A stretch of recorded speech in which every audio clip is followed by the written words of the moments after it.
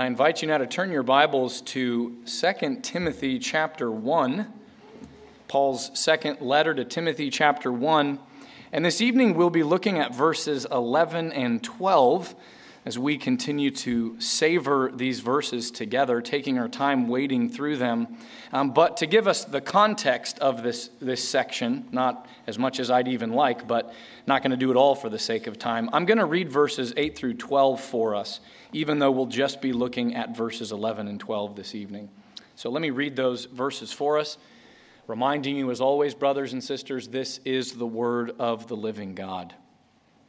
Therefore, do not be ashamed of the testimony about our Lord, nor of me his prisoner, but share in suffering for the gospel by the power of God, who saved us and called us to a holy calling, not because of our works, but because of his own purpose and grace, which he gave us in Christ Jesus before the ages began, and which now has been manifested through the appearing of our Savior, Christ Jesus, who abolished death and brought life and immortality to light through the gospel, for which I was appointed a preacher and apostle and teacher, which is why I suffer as I do.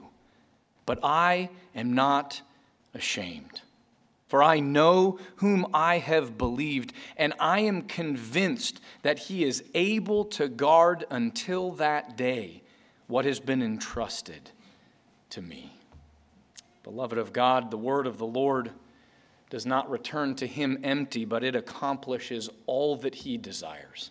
So let's ask him now to achieve the purpose for which he sends it this evening. Our gracious God and Heavenly Father, we acknowledge that you, along with the Son and the Spirit, have searched us and known us as your people. You know when we sit down and when we rise up, and you discern our thoughts from afar. Such knowledge is too wonderful for us, Lord. It is too high, and we cannot attain it. And so we pray, knowing how well you know us, that if there is any grievous way in us, that you would graciously grant to us repentance, that we would turn from our sin unto you. By your Spirit, lead us in the way everlasting, we pray, and teach us this evening your thoughts, for they are precious to us, and we long to know you more. We ask these things in Jesus' name and for his sake. Amen. Well, as we've been looking at this second letter of Paul to Timothy, we've been reminded again and again that this is, in many ways, Paul's swan song. He knows that his life is coming to a close. He knows that he is soon to depart and go and be with the Lord. And he knows that that means then that he is in many ways passing on the banner of gospel ministry from himself to Timothy, his young protege. And he's aware that Timothy is going to face all kinds of temptations and trials and sufferings. And so he's been calling Timothy to fidelity, to faithfulness to the Lord, to persevere in gospel ministry. And what we're going to see tonight is that Paul really holds himself out here as an example and a model to Timothy of how God has graciously upheld him and kept him through all that he suffered, through all that God has called him to endure. It's been by God's grace that Paul has been able to do that. And Paul is saying, Timothy, the Lord is going to do the same thing by his grace in you as well, because he's called you to gospel ministry as well. And so Paul highlights in these two verses two realities that God has brought about in him. And those two realities are really going to serve as our outline for tonight. First of all, if you look at verse 11, you can see the reality that God worked in his life of Paul's appointment. The fact that Paul was appointed by God, he says, to be a preacher and an apostle and a teacher. And that's meant to be an encouragement to Timothy because he's also been appointed to gospel ministry. And then second of all, in verse 12, we're going to see the reality that God brought about in Paul with Paul's convictions. We're going to look at some of Paul's convictions, not all of his convictions. That would take way too long. But in verse 12, by my counting, we have 3 convictions that Paul lays out, that he holds to by God's grace, and he wants Timothy to hold to as well. And here's the thing, brothers and sisters. These truths are not just true for Paul. They weren't just true for Timothy. They're true for us as the church, as God's people as well. And so by his grace, may we understand rightly his word and then fellowship with him and with one another rightly in light of these realities. Only he can do that by his grace. And we trust that he will as we walk through these 2 verses this evening. So let's look first then at verse 11 and Paul's appointment. Look there with me again. For which I was appointed a preacher and apostle and teacher. So Paul starts out by saying, I was appointed. And who's the one that did this appointing? Well, we don't have to guess. We know very clearly that it's God who appointed Paul to be a preacher and a teacher and an apostle. We know that from a place like Galatians chapter 1, verse 1. Listen to what Paul says there. He says, Paul, an apostle, not from men, nor through man, but through whom? Through Christ Jesus and God the Father, who raised him from the dead. Clear enough, right? Who called Paul? Who appointed Paul to this? It was God himself, the Lord Jesus Christ. He's the one who appointed him. He's the one who gave him this calling. And what has God appointed Paul to be? Well, he says in the rest of verse 11, again, a preacher and apostle and a teacher. It's really interesting because this is the same triad of offices or callings that Paul mentions in his first letter to Timothy, if you remember our study through that, in 1 Timothy chapter 2, verse 7. He says to Timothy there, for this I was appointed a preacher and an apostle, I am telling the truth, I am not lying, a teacher of the Gentiles in faith and truth. And so Paul's saying, this is what I've been called to, a preacher, apostle, and a teacher. So let's look at each one of those very briefly. First of all, he says, I've been called to be a preacher. Literally in the Greek, he's been called to be a herald, to proclaim the best news that has ever been announced. And what is that good news? That good news is of the Lord Jesus Christ. That the Father in love, in accord with his eternal decree, sent his Son, the second person of the Trinity, to take on flesh, assume a human body and soul for us and for our salvation, fulfilling all righteousness, living the life that we as human beings failed to live. We have not lived up to what God has called us to as human beings made in his image, and so we're deserving of his wrath. Jesus lives that perfect life in our place. And that righteousness of Christ is then credited to us. And then Jesus went to the cross. And he took the punishment that we deserve for our sins before a just and holy God. He paid that penalty in full. So that there's no penalty remaining for you and for I. Then he was buried. After 3 days rose from the dead, ascended to the Father's right hand, sent the Holy Spirit, so that all that Jesus accomplished is applied to us. And we as his people are waiting for that day when he will return. Paul says, I have been called to herald and proclaim that good news. The greatest of good news that have ever been announced. He then goes on to say, I'm not only called to be a preacher, but I'm called to be an apostle. I was appointed to be a sent one, a messenger of the Lord Jesus Christ. Now, this is a unique office or calling that he has. This was unique to that time period when we actually had apostles. And so what this means is that he was directly called by Jesus. You remember that on the road to Damascus. Saul wasn't looking for Christ. Christ came and found him and said, Saul, Saul, why are you persecuting me? And then the Lord Jesus Christ shared the good news of what he came to do with Paul directly.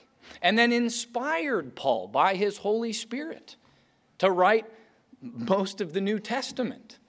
So that Paul, along with the rest of the apostles and the prophets, are the foundation upon which the church is built. Ephesians 2:20. And so Paul is saying, I had this unique call, which is extraordinary and it's temporary. I think it's really important that I point that out to you because there's still people running around claiming to be apostles. And you need to hear very clearly there is no more need for apostles anymore today. And many of you are shaking your head, yes, I'm glad to know that you know that. We don't need apostles anymore because the canon of Scripture is closed. So we're not receiving new revelation, so we keep tacking on to the ends of our Bible. I think it's the reason men will say, oh, I'm an apostle. They're trying to grasp for more authority and power than they actually have. And so Paul is saying, I was given this unique calling to be an apostle. And then lastly, he says that he was called to be a teacher. And we're given a little bit more insight into that in 1 Timothy 2, verse 7, where he says, I was called to be a teacher to the Gentiles, to teach to them the good news, that they did not have at their disposal up until this time. And so I am teaching the gospel to them. I'm teaching the good news of the Lord Jesus Christ to them. And so Paul is saying, this is what I've been called to. This is what I've been appointed to. And we miss this in the Greek, but we missed this in the English. If you missed it in the Greek, you're not doing it right. But in the Greek, the I there, in verse 11, it's emphatic. By the way, the I in 1 Timothy 2:7 is also emphatic. And so what Paul is communicating with that is he's saying, can you believe the grace of God? That he has appointed one such as me, one who was formerly a blasphemer, a persecutor of Christ and his church. He's graciously called one like me to herald his good news and to be directly chosen by him, write most of the New Testament and teach the Gentiles. Behold the grace of God. As we sang this morning, Amazing Grace, how sweet the sound that saved a wretch like me. I once was lost, but now am found, was blind, but now I see. And this grace is something that we need to spend a little time applying to ourselves. So I want to apply this two primary ways. First of all, I want to apply this to gospel ministers. I want to apply it to gospel ministers because we cannot lose sight of the fact, brothers, that God is the one who has appointed us to be gospel ministers. And I think it's so important that we don't lose sight of that, which we're sometimes tempted to do in gospel ministry. Because if you lose sight of that, you fall prey to all kinds of temptations. And we don't have enough time to go through all of the temptations, but let me just mention a couple of them. One of the temptations is that you'll think you have the freedom, the luxury, if you will, the ability to just walk away from that ministry. Maybe that it gets too difficult. Maybe it's too hard. The cost is too much. And so you think, well, I chose to do this, so I'm just going to change my mind and choose to not do this anymore. And you're not at liberty to do that. You didn't appoint yourself to this. God appointed you to this. Now, let me make a distinction. He didn't point you directly. The Lord Jesus Christ didn't directly appoint us the way he did Paul, but he does through the elders, the leaders of the church. He appoints gospel ministers. And so you're not at liberty to just walk away from that. But if you think you chose gospel ministry and God didn't appoint you to it, you're open to that temptation. Or you're also open to the temptation to constantly question whether or not you should really be a gospel minister. Did I make the right choice? Did I choose wisely? If it's all up to you, you're going to be wishy-washy in that. You're going to be looking at yourself thinking, I'm not sufficient for these things, which in and of yourself you're not. But when you're appointed by God, He makes you sufficient by His Holy Spirit. And so as gospel ministers, we have to remember that. We have to rest in the reality that He has appointed us through the means of the leaders that He's raised up in the church. And we also need to remind ourselves very briefly to what end we've been appointed as gospel ministers. It's to proclaim Christ. And so we need to be ready to do that in season and out of season. We must always be ready to announce the good news of what the Son of God has done. Now, I also want to apply this to the church in general, to the rest of you here, which is the majority of you. I've got two questions for you to reflect on a bit here in light of this passage. First of all, do you see your gospel ministers as appointed by God? And if the answer to that question is no, then repent and change your mind, because the Scriptures are abundantly clear that they have been. Now, if you do acknowledge that they have been appointed by God, then first of all, thank God for that. Thank God that Christ, in His love and care and concern for you individually and corporately, He has raised up and qualified and equipped men to serve in the church in that way. Thank Christ that He does that, and that He will do that, He says, until He returns. He's building His church. And so thank Him for these gospel ministers that He's appointed. Second of all, since your gospel ministers are appointed by God, then treat them accordingly. And I kind of feel like I'm preaching to the choir a little bit here, so maybe the guys will critique me later. What was that an application point? Well, this is a way for me to commend you, Sovereign Grace. You do a wonderful job of honoring us as your gospel ministers. You follow our lead. You look to us for wisdom. You take really good care of us. Your love for us is demonstrable. It's tangible. We know that it's there. We know that you've got our backs, as it were. And why do you do this? You don't do this because in and of ourselves we're deserving of those things. It's not because you think, man, they're just such swell guys. No, I know that you know it's because Christ has appointed us as the means through which He proclaims the good news of who He is and what He's done and what He's yet to do when He comes again, that you honor us by following us and listening to us and caring for us. And so I thank God for that. And one final question for you. In light of the fact that God appoints your gospel ministers, do you expect them to proclaim Christ to you? Is that the expectation? Because it should be. Literally, what is a gospel minister? It's a servant minister of the gospel, the good news of the Lord Jesus Christ. And so your expectation should be that when we meet with you or we preach publicly, that we are bringing not only the word of God to bear upon you, the truths of Scripture, but the person and work of the Lord Jesus Christ as well, to bear upon you, to bear upon your situation. We are to minister Christ to you. And how are we to do that? By pointing you to Christ over and over and over again, year after year, month after month, week after week, day after day, moment by moment, as we preach and as we pray and as we sing and as we counsel and as we administer the sacraments and as we visit you in your homes. In all of this, you should see paraded before you Christ for you. Christ for you. Christ for you. Your expectation and demand should be, sirs, we would see Jesus. Because that's why He's appointed you. And so you should have that expectation of that expectation of us. And may God continue to sustain us so that we do that. So do you see, we're just scratching the surface on some of the implications of this. The implications of not just the fact that Paul was appointed by God, but that your gospel ministers are appointed by God as well. Well, we don't have enough time to go into everything else there, but now that we've looked at Paul's appointment, let's look secondly at Paul's convictions in verse 12. Paul's convictions. And before I even read verse 12, I just want to highlight for you, he has three convictions here that he relays to us. And so let's keep that in mind as we read verse 12 here, which is why I suffer as I do.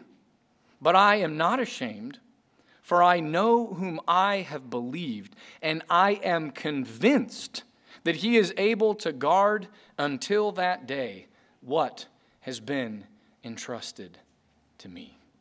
Again, Paul is modeling for Timothy here.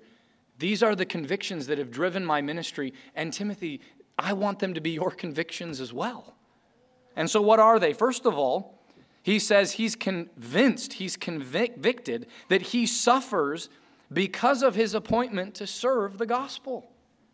He says, Timothy, I know you are fully well aware of everything that's going on in my life. You know that I'm imprisoned. You know that those who are close to me and have supported me in gospel ministry, many of them have fallen away. And you know that my impending execution, my impending death is right around the corner. But here's what I want you to know. I'm experiencing all of these sufferings because I've been appointed as a preacher and an apostle and a teacher to proclaim the good news. And so this is why I'm experiencing what I'm experiencing. Why I'm suffering as I am. It's because of that appointment by God. And remember, back in verse 8, Paul commanded Timothy, this is in part why I read this verse earlier, to suffer in the same way that Paul has. To be willing to share in suffering for the gospel. To not slink away from being faithful to Christ in order to avoid suffering. Because that temptation is real. To not fear man so that you disobey God, but rather to fear God even through your fear of man, so that you obey him. And what we see here is that Paul isn't commanding Timothy to do anything that he hasn't done himself. Paul is a model for how Timothy ought to suffer, since Timothy is also called to be a preacher and a teacher under the tutelage of his apostle. So his first conviction, Paul's first conviction, is that he's suffering because of this gospel appointment. And secondly, he says that he's not ashamed to suffer because he knows whom he's believed. Now again, just like the previous conviction, Paul commanded Timothy, again back in verse 8, to not be ashamed. And Paul is now saying, I'm commanding you to not be ashamed. And Timothy, by the way, I'm not ashamed. I'm not ashamed of what I'm suffering. I'm not ashamed of the gospel. And he's not ashamed of it because he knows he's done nothing worthy of imprisonment or death. He's simply suffering all of this because of how much the world hates Christ and hates the gospel and hates Christ's followers. And so then rather than being ashamed of suffering with Christ, what is Paul's attitude? He's proud of it. Like the apostles before him, he counts it an honor to suffer with Christ. In part because he knows it's proof that he actually belongs to Christ.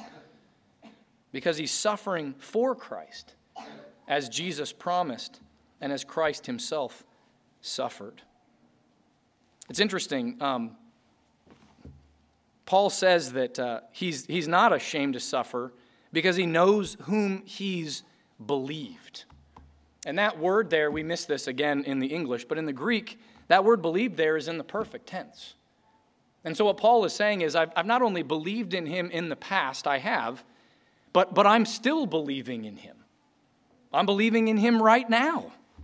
And notice that the emphasis here is on whom he's believing. Who is he believing in? He's believing in God. He's believing in the God who created everything out of nothing. Behold, the power of God. He creates everything by simply speaking it into existence. And he's the sovereign Lord who works all things for our good and for his glory.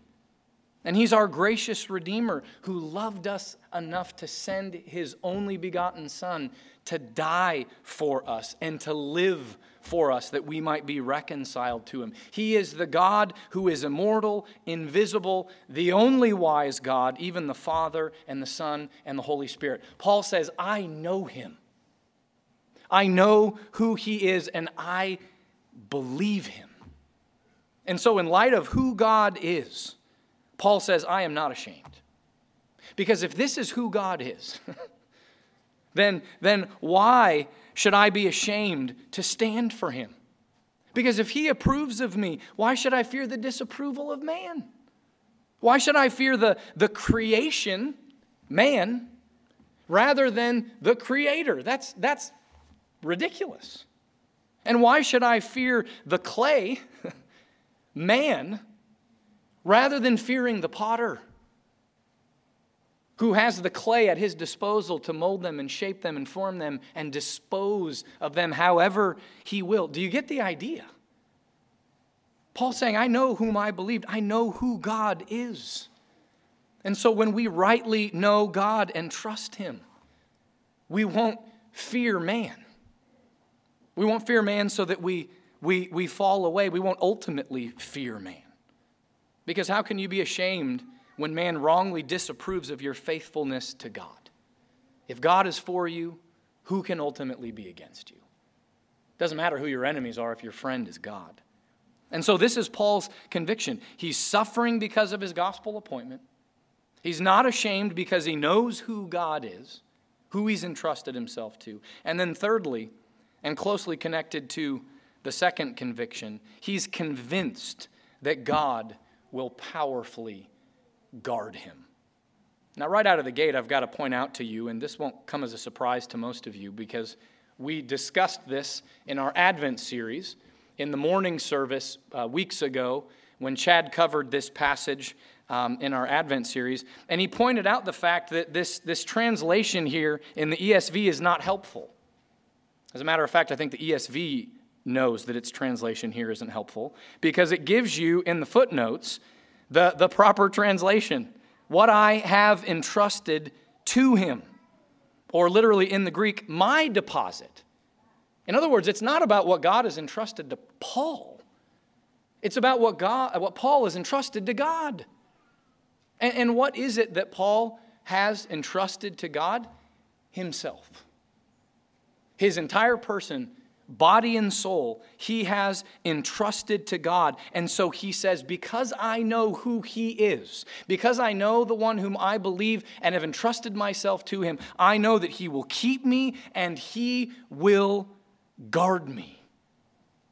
And so since Paul has entrusted himself to God, he knows.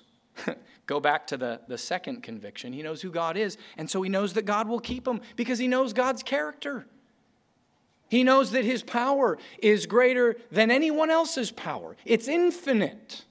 No one really has power in comparison to God's power. And he knows that God keeps all of his promises. And so that's why Paul has entrusted himself to God. He's entrusted himself to God even as, do you remember Jesus did on the cross? When he's breathing his last. In Luke 23:46, Jesus says, Father, into your hands I commit my spirit. Because there is no greater refuge than our God. There's no greater refuge than Jesus' Father. And so he entrusts his spirit to him. Stephen, following in Christ's footsteps, says the exact same thing in Acts 7, verse 59. Interestingly enough, who is overseeing his stoning? Paul, then Saul. And Stephen looks up into the heavens and sees Christ standing at the right hand of the Father. And what does he say? Lord Jesus, receive my spirit.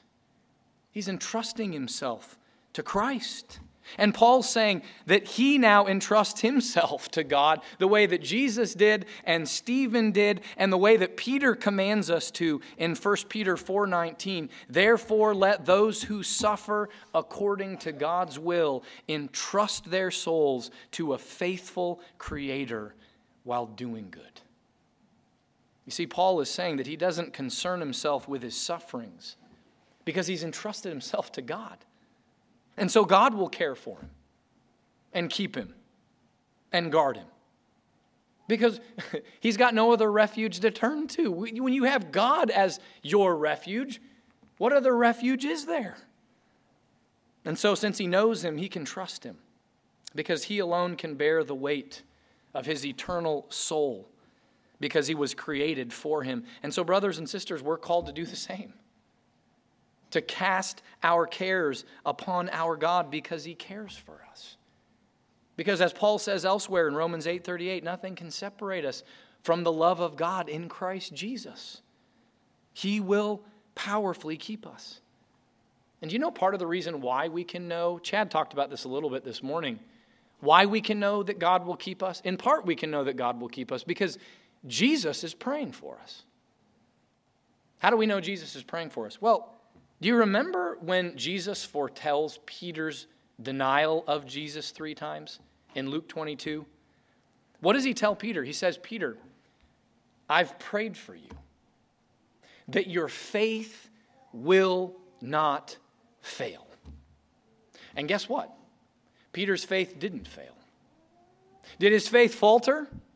Was it weak? Yes. Did he sin? Yes.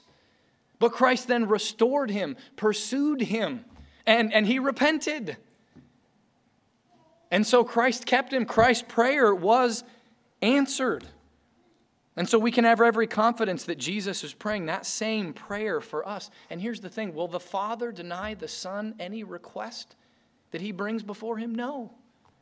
That's why Jesus can say in John 10:29 that since the Father has given us to him, to Jesus, and since the Father is greater than all, more powerful than all, no one can snatch us out of the Father's hand because he keeps us.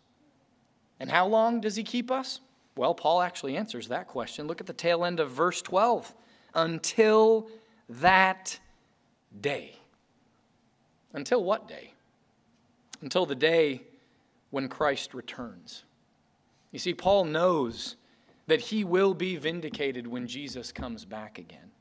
And on that day, Paul says in 2 Timothy 4, verse 8, there is laid up for me the crown of righteousness, which the Lord, the righteous judge, will award to me on that day, and not only to me, but also to all who love his appearing. And Paul wants Timothy to do the same thing. To not only be faithful by the power of God to the gospel and to suffer for the gospel, but to know beyond a shadow of a doubt, and this is the only way that he's going to be able to do it, that God is with Timothy and for Timothy and will keep Timothy and vindicate him at the end of all things when Christ returns. And oh, brothers and sisters, do you understand that these realities, again, are not just for Paul, and they're not just for Timothy, but they're for us. And that should take our breath away. As his people, as the church, God has appointed us to make the gospel known, to declare from sea to shining sea, from one end of the earth to the other, the good news of his Son. That's why we exist as a church. That's why we're still here. And God could do it in a myriad of other ways, and yet he says, I'm going to use you as the means to make that gospel known. So let's be about that great privilege of declaring this gospel. And as his people, we can know that as we carry forth this gospel, we will suffer. That's a certainty. Because the flesh and the world and the devil hate the gospel. And so they're aligned against it, but we do not need to be ashamed. Why? Because we know him.